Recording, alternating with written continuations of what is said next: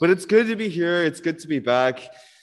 It's good to be seeing you guys in person. I'm really excited for the message today, and so we're starting a new series actually. So we're going to be our series name, the series that we're going to be going through for the months of May and June is going to be called The Gospel in Zechariah. Gospel in Zechariah. Just wondering how many of you guys are familiar with the book of Zechariah? I realize it's not a book that like a lot of people, he's like, I am. That's awesome. Yeah. It's just one of those books that, I feel like it's not necessarily, preached on a lot. When I wasn't, as a beginning Christian, or even when I wasn't Christian, I'd never heard of that book before. Zechariah, like, what is that about? And so part of the sort of inspiration is, as our preaching team was coming together and just thinking about, what should we be going through next? We really wanted to do something from the Old Testament because we had felt that, just talking to some people, going through their quiet times and just hearing about how a lot of people are struggling through reading through the Old Testament and being like, what does this have to do with me at all? Like, cool, I'm reading through these names of people, I'm reading through these prophecies, and I have no idea what's going on. But we feel like there's so much richness to be found in the Old Testament, and so much of the Old Testament that talks about Jesus, actually, and talks about, our relationship with him and talks about what God is like.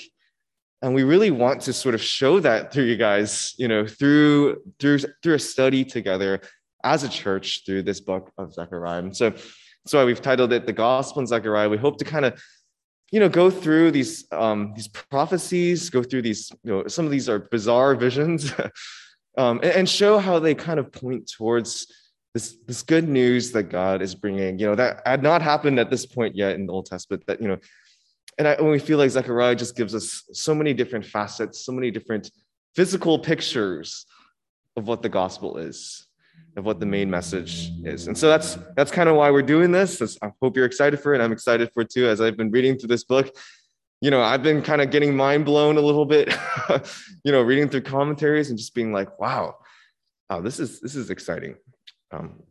So I want to join you. I want to ask you to just join me in praying real quick for our service, just for this time as we kind of dig into the word.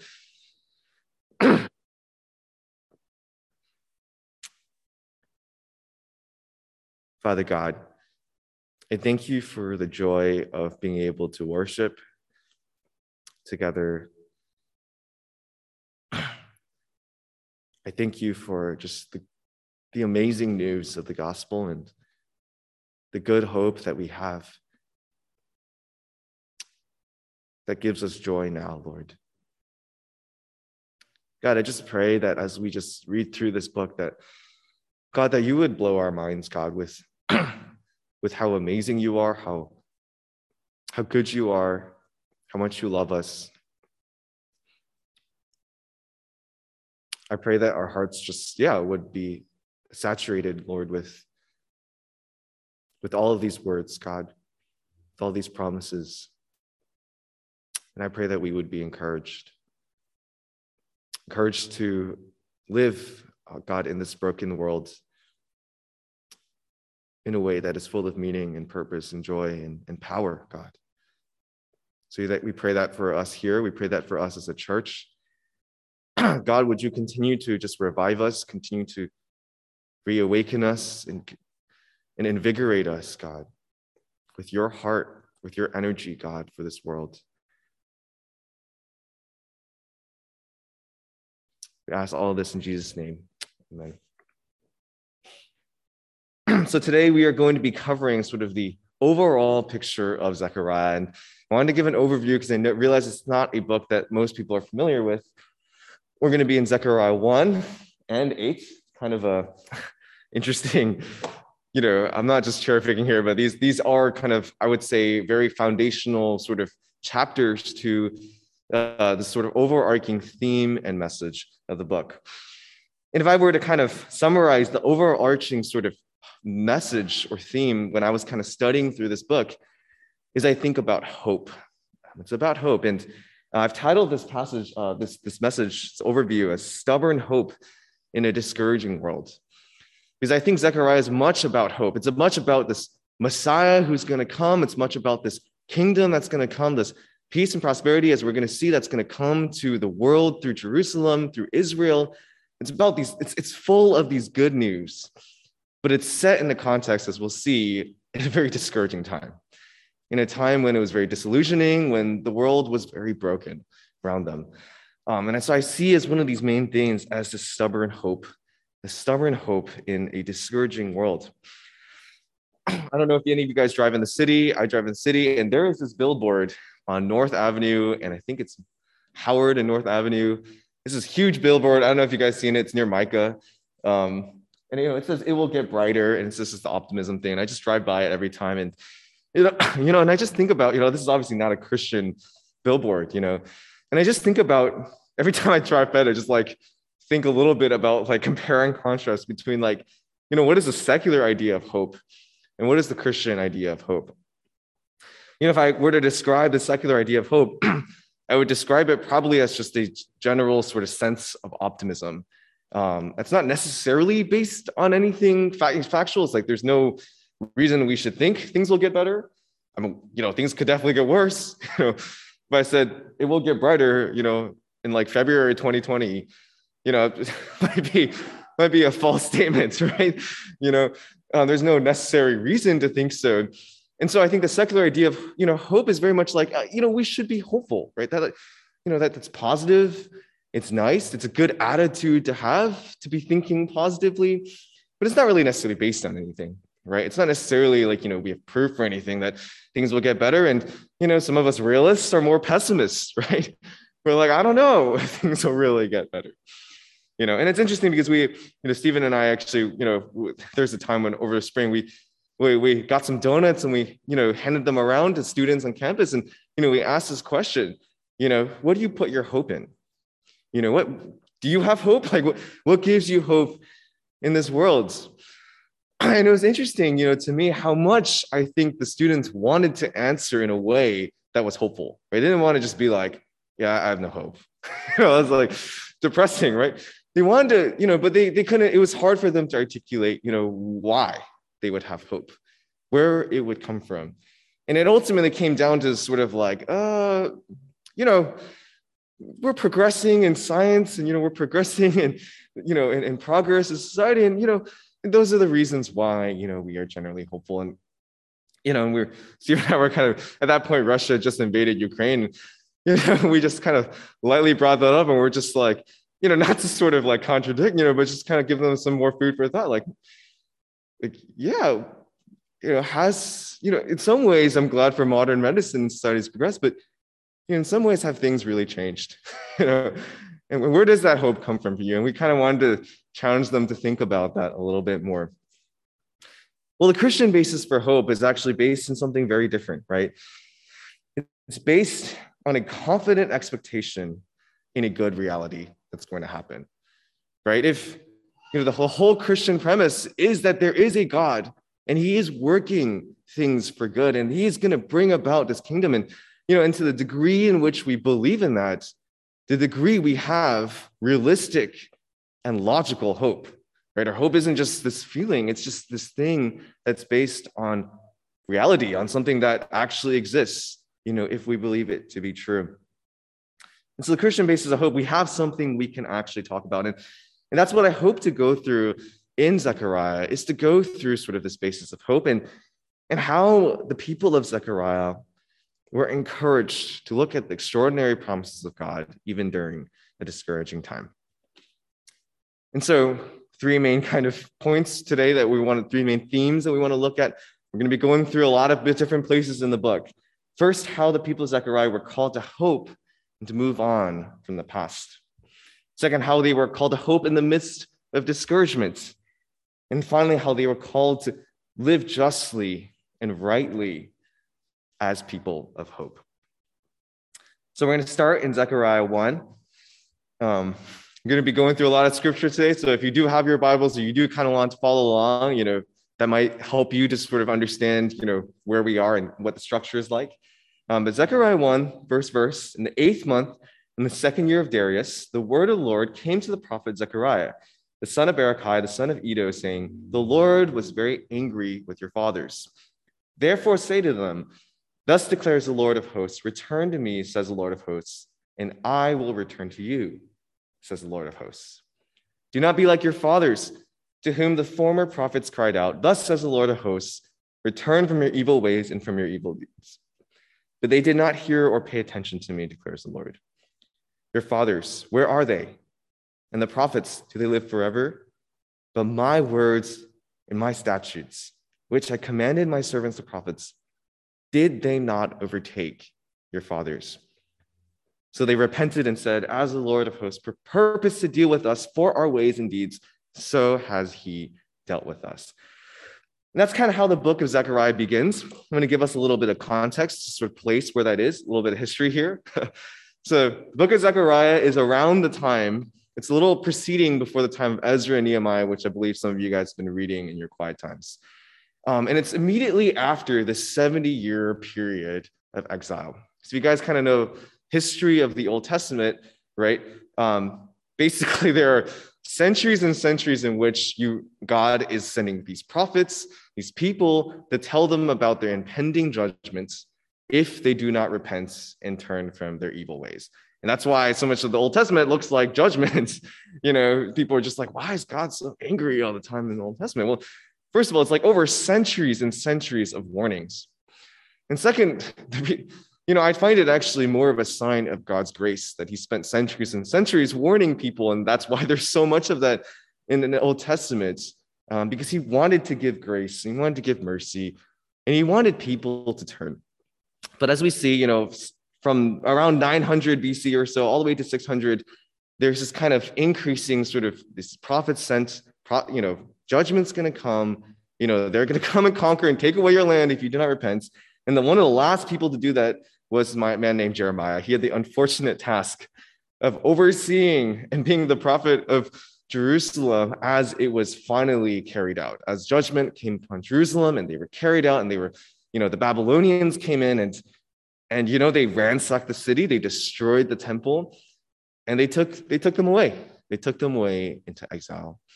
And so here you see this intense period of sorrow for the Israel people. Their whole identity had been, they were people of this land that, Exodus, God had brought them out of Egypt and put them into this land, and it was a sign of their favor, and it was taken away. All right, they were taken away as slaves, again, to this cruel empire. And Jeremiah talks about that, and he talks about how there's going to be 70 years of exile before God is going to bring them back. And he's going to be doing good things. And there's that context of that famous verse, I know the plans I have for you, plans to prosper you, not to harm you. Well, it's not exactly 70 years. I mean, how you calculate 70 years depends on which scholar you follow. But in 538, some of you guys, like math people, are just looking that way, like, hold on, that's not quite 70 years. It depends on how you calculate it. I think the 70 years refers to 586 to 516 more. But anyways, in 538, the beginning of this kind of return starts to happen.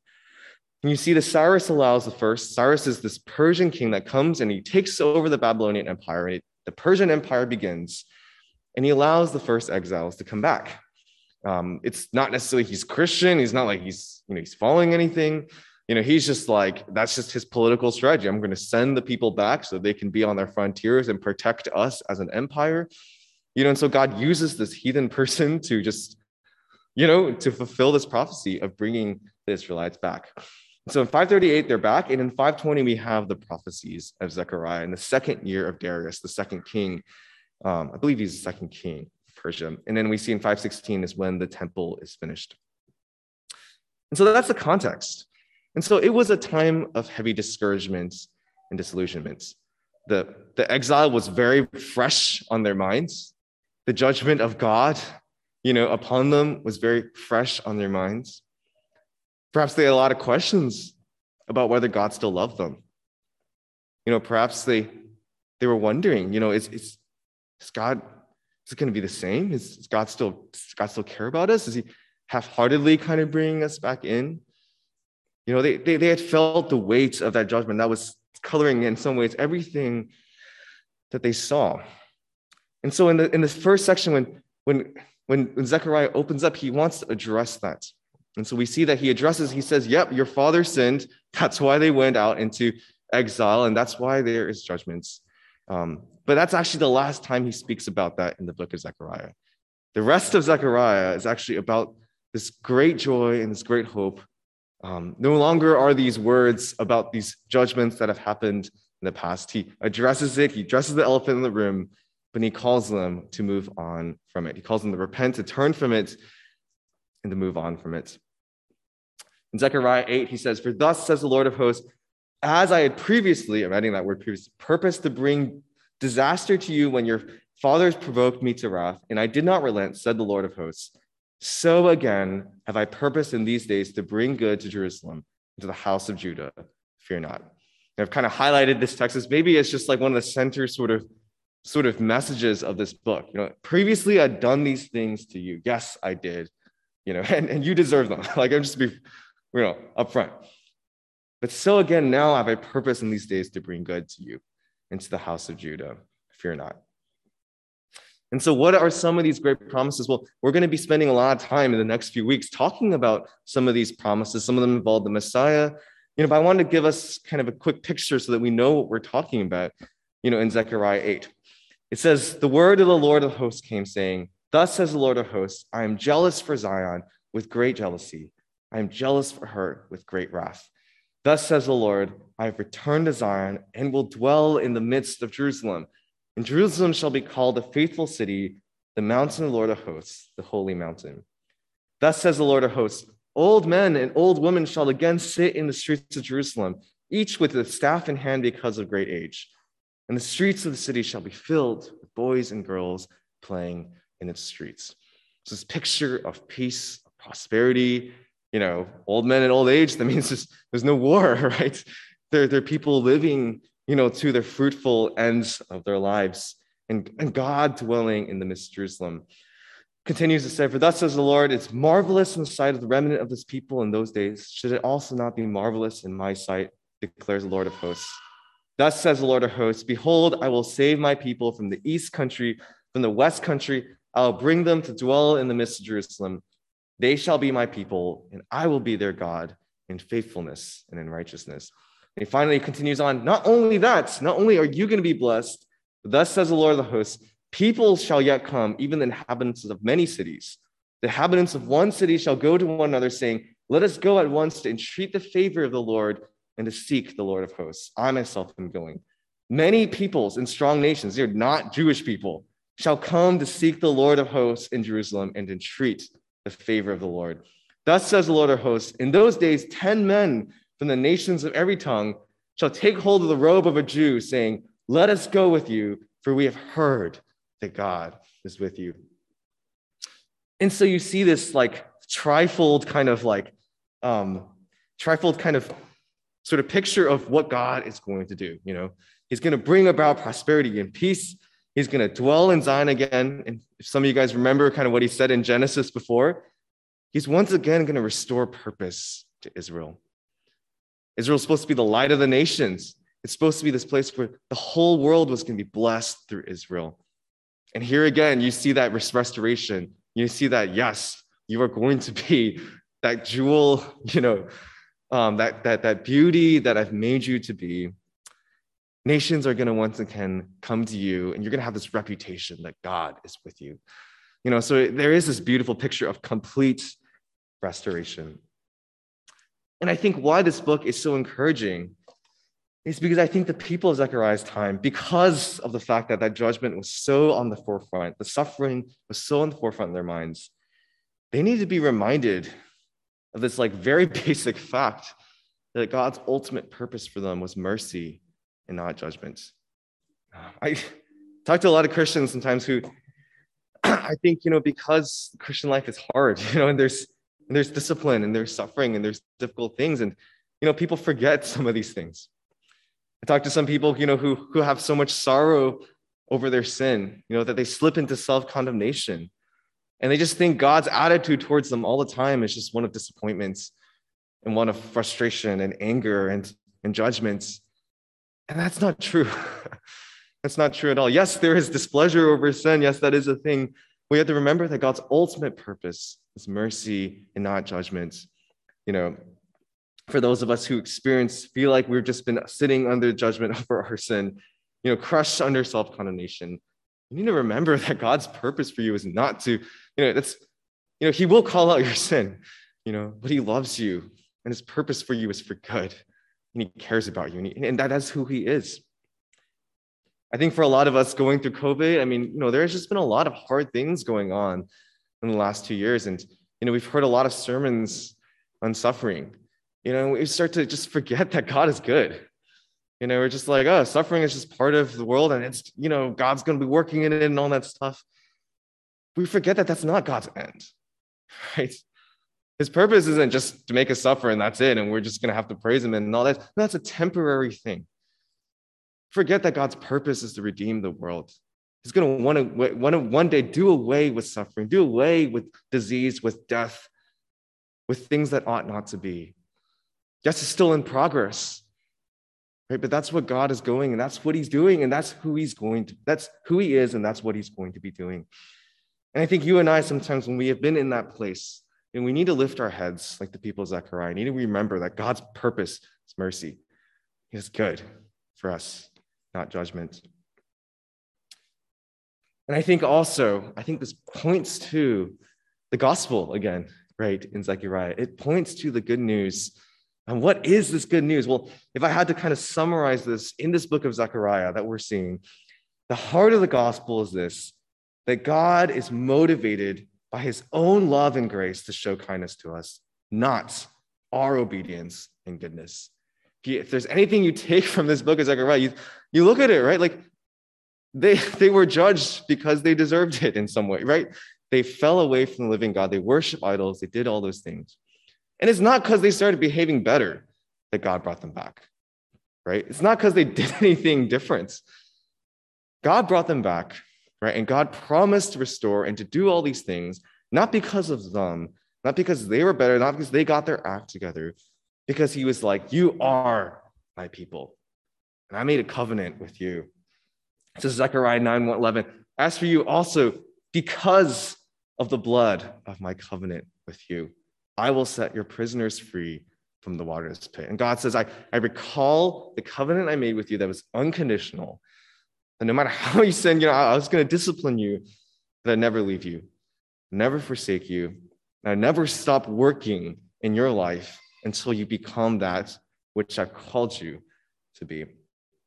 And that's a picture for us to remember, when we're struggling in sin and we're feeling like, oh man, I've not been faithful to the Lord.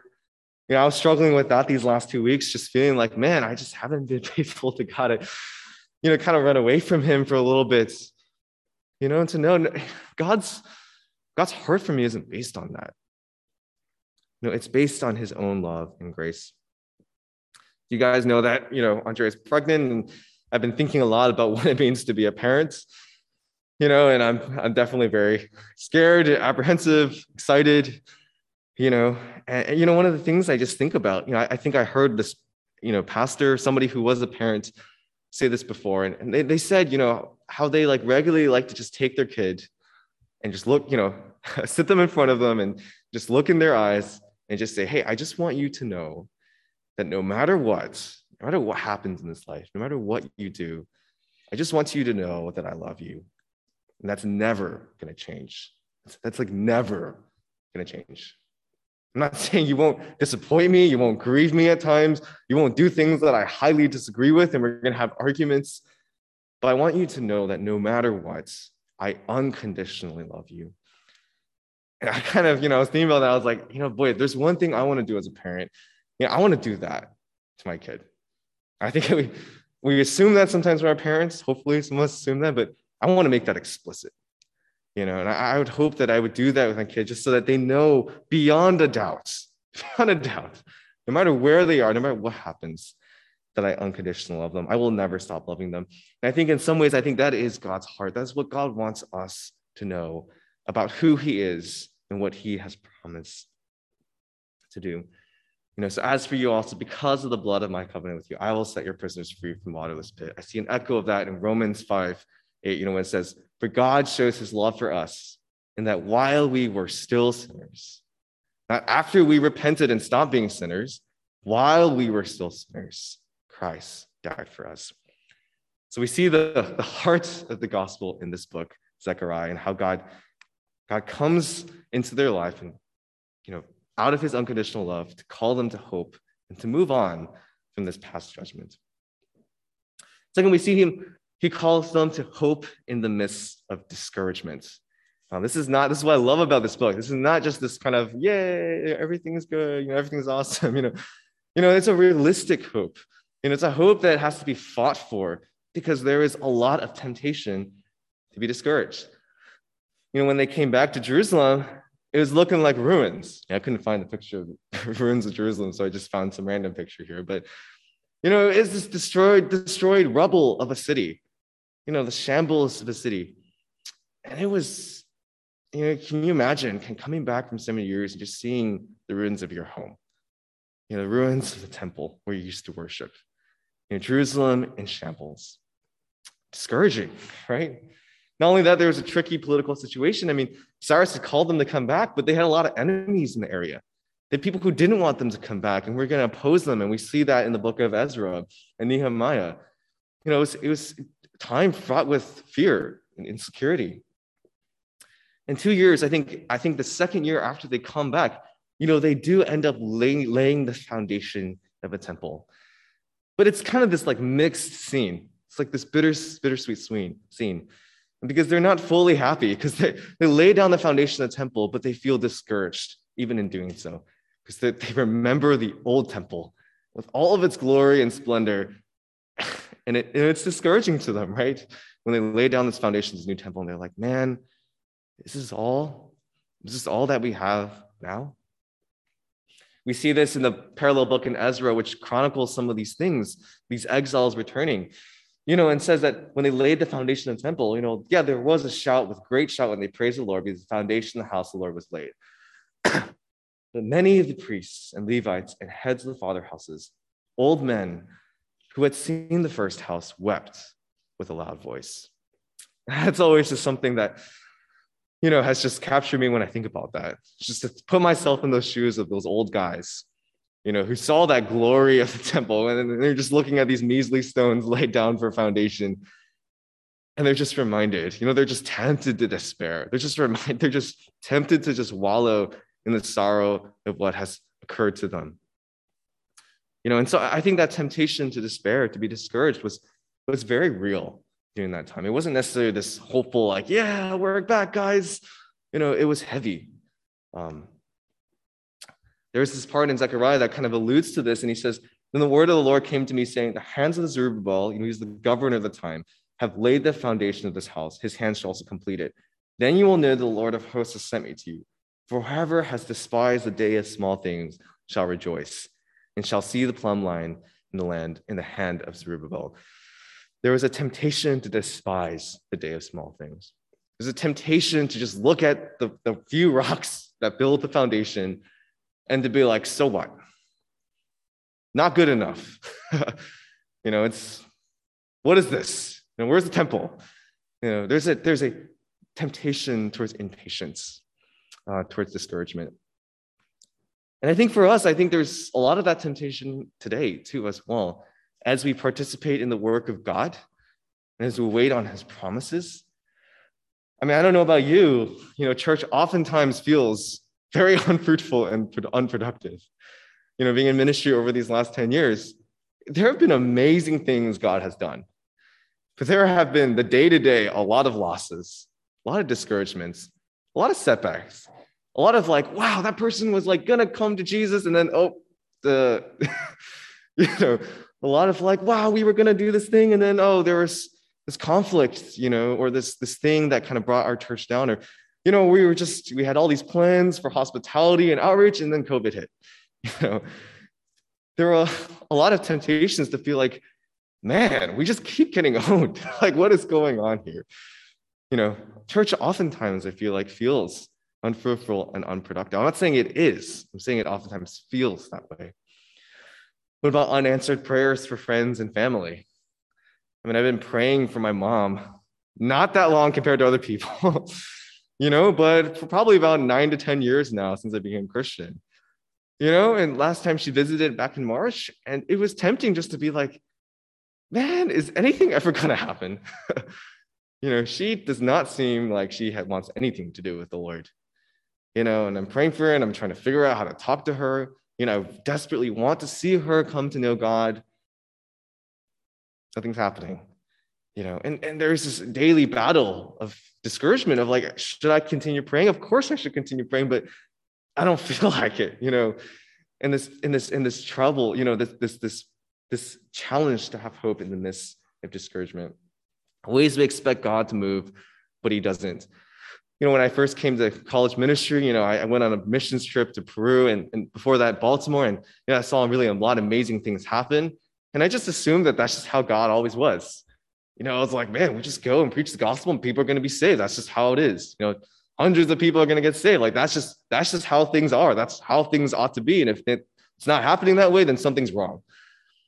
And I remember going on my first missions trip in Baltimore where it was kind of hard. I actually remember knocking on doors of grace. We're just, I don't know if you remember this, but just knocking on doors and getting rejected over and over again. We're just like, we have such high expectations that God is going to be with us as we go out, and then it appears to us at least that he's not. I'm not saying that God doesn't move in big ways. He absolutely does, and I believe he will. But I'm saying that this is oftentimes the diet of the church. Right? The burden of the church that we have to struggle through discouraging things that we wish, God would move in these ways, but ought not, that aren't necessarily occurring. And that's part of the challenge to have hope, realistic hope in the midst of discouragement, in the midst of circumstances that aren't what they ought to be. So I want to give us a few things of what I think God calls the people of Zechariah to do to combat that. How to have hope in the midst of discouragement. Well, first, this is from Zechariah 1. I don't know if you guys remember this part. I tried to highlight it when I was reading it. When he's talking to them about their past judgments, he says, your fathers, where are they? And the prophets, do live forever? But my words and my statutes, which I commanded my servants the prophets, did they not overtake your fathers? And so actually, this thing isn't just this thing where he's rubbing it in. He's like, ha, told you so. No, he's using it to actually encourage them. He's just trying to remind them, didn't I spend centuries warning you guys about judgments? And didn't you guys mock and not believe it, right? And not think that it would ever going to happen? And then it happened. Did it not overtake your fathers? And so he's saying that, and he's saying that again, and he's saying, well, therefore, will not these prophecies of good that I'm doing, even if they take centuries to come again, will they not happen in the same way? When you saw my words come alive in the judgment, believe now that my words are going to come again, to bring you and to restore you. And that's, again, taking us back to, I think, the central text in this book. For thus says the Lord of hosts, as I purpose to bring disaster to you, and I did not relent, says the Lord of hosts, so again have I purpose in these days to bring good to Jerusalem. Just as I did that, and I did it, I said it and I did it, I'm saying it again, I'm going to do it. A call to remember the past record of God's faithfulness. Second, I think there is this little practical aspect of being encouraged by small things here. I think God does, it's kind of implicit from this passage, but there is this kind of sense in which we should be encouraged by the small things. We should be not just despising, okay, I had this minor conversation with my mom that was somewhat good, but what does it matter because she's not coming to Christ and I can't see her doing that? I think God encourages and calls us to actually to look at the small things and to be like, no, God is working in the midst of them, even if they don't seem like they're fully coming to fruition. And finally, I think there's a call to be stubborn in hope. And I really love that phrase, stubborn in hope. And I'm not a stubborn person. I give up very easily. I change my mind very easily. I think about, it's like, this is one area where you want to be stubborn. This is one area where you want to be immovable, where you just keep thinking and keep believing. And he calls them to be stubborn in hope. And there's this famous verse in Zechariah. This is the second part of that verse I just read to you. As for you also, because of my blood and my covenant with you, I will set your prisoners free from the waterless pit. Return to your stronghold, O prisoners of hope. Today, I declare that I will restore you double. And many people have highlighted this phrase, and it's just such a beautiful, paradoxical phrase. Prisoners of hope. He turns that prisoner around. I will set your prisoners free, prisoners in the literal sense. Prisoners of hope. What is it like to be someone who is imprisoned by hope? It's like almost this positive thing and this negative thing at the same time. I feel like that's sometimes, a lot of times, what the Christian life feels like, is that we have this burden to hope in this amazing reality of what God is going to do. But we have the daily frustration of being locked into that. And boy, there are many days when I just wish I didn't have to hope in that. Days when I just wish I'm tired of having these expectations. I'm just going to give up my hopes. I'm just going to just see things as they are. There's a lot of temptation for that. But Christ, I think God has called us to be prisoners of hope, to be stubborn in our hope. Return to your stronghold. So I think that's something that speaks to me even, of what it looks like to pursue hope in the midst of discouragement. Finally, I'm going to wrap up soon. Zechariah talks about living justly and rightly as people of hope. And so it's not just about, persevering in hope, which is certainly part of it. But in the meantime, as we do that, as we're waiting on God, we live justly and rightly. There is action to be had here, even as we're hoping and waiting what God is doing. Let me show you it from Zechariah. It says, that first part is that passage I just kept reading, right? Just showing you immediately afterwards. It says, these are the things that you shall do. Speak the truth to one another. Render in your gate judgment that are true and make for peace. Do not devise evil in your hearts against one another. Love no false oath, for all these things I hate. In Zechariah 7, he says similar kinds of things. Thus says the Lord of hosts, render true judgments, show kindness and mercy to one another. Do not oppress the widow, the fatherless, the sojourner, the poor, and let none of you devise evil against one another in your heart. And so basically, if I had to summarize the things that he's calling them to do, he's basically calling them to act in justice, to live in justice, right? To speak and advocate for truth, to act rightly with one another, to show kindness and mercy, not to take advantage of the poor and vulnerable. And the flip side of that is to care for the poor and the vulnerable, right? And so this is what God has called them to do. Now, I want to note two things here. First, why is this the thing that God has called them to do, to act justly and rightly? Why are these the things he highlights? Well, I think it's quite poetic, actually, when you look at the whole book of Zechariah. Zechariah is about how God is going to bring the world to rightness, right, to wholeness, how he's going to restore this world to what it ought to be.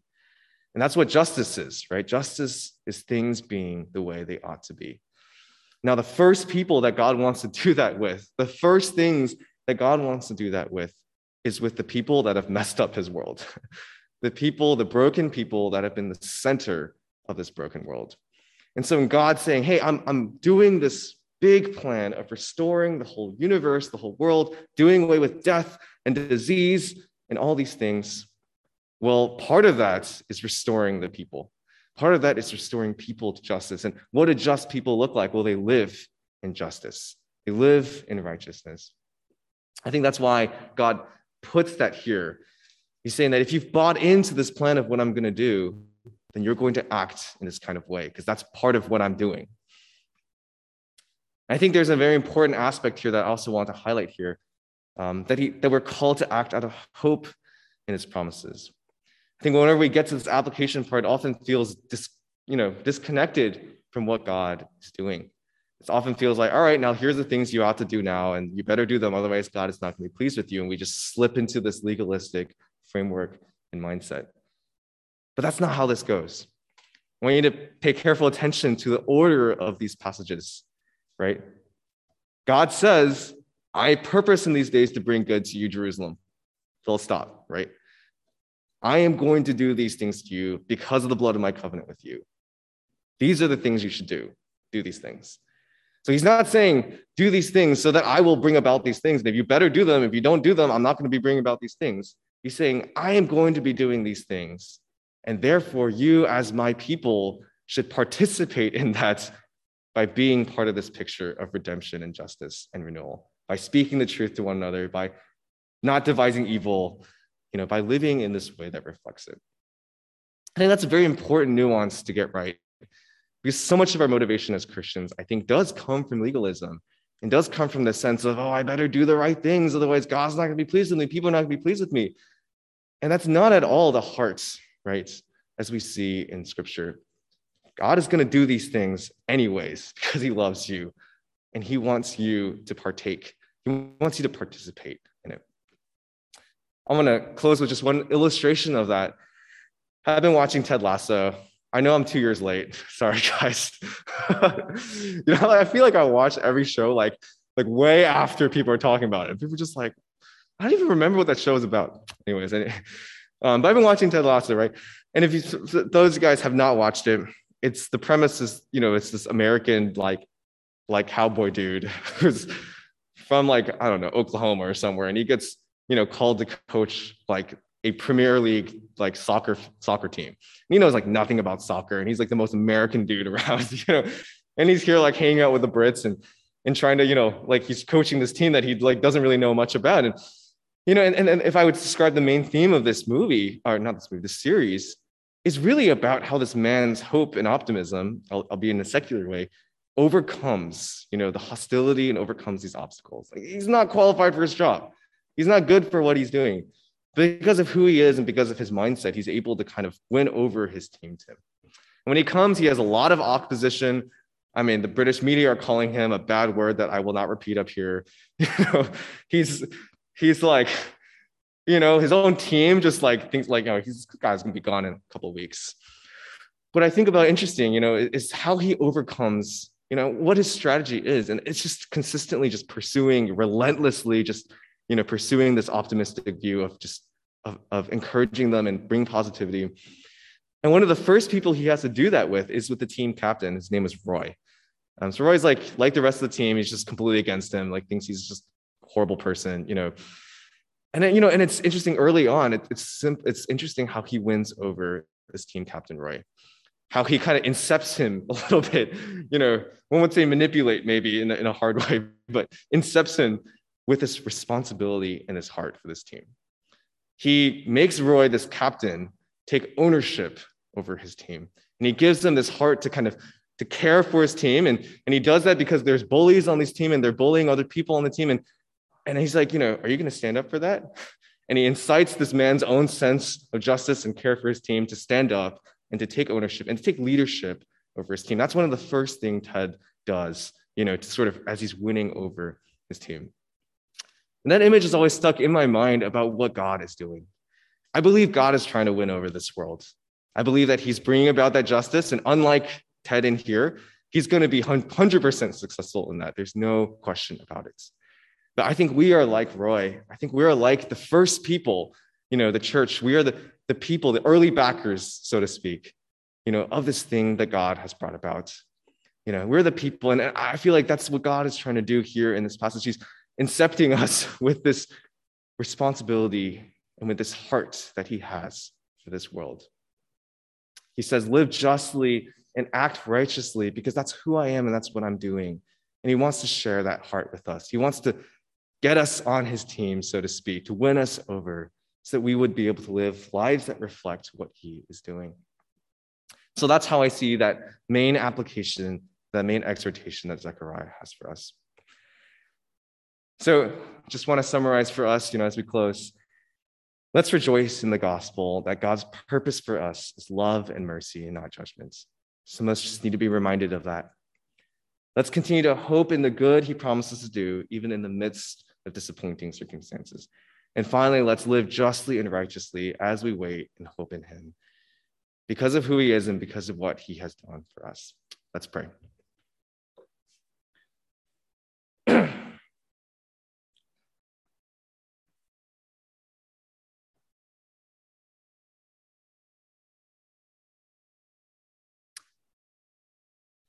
Yeah, Father, we just thank you for this book. We thank you for, God, your word, which always has stuff to say to us, God, wherever we are and whatever season we are at. Thank you that you love us so unconditionally, that you poured out the blood of your own Son,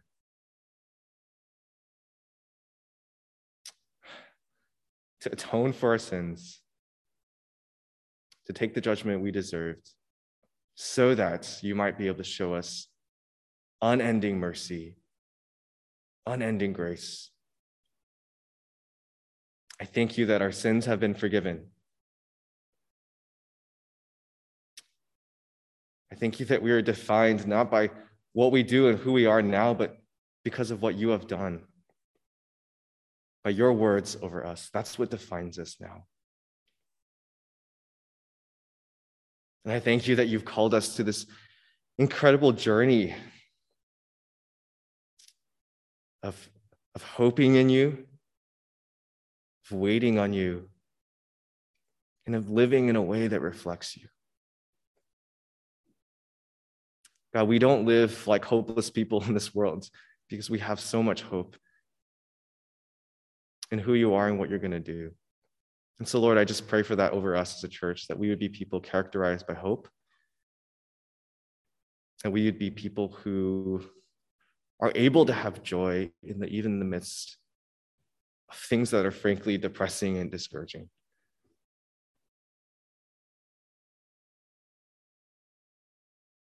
God, I just pray that over us so much, Lord, that we would be people that are marked by that. In Jesus' name we pray.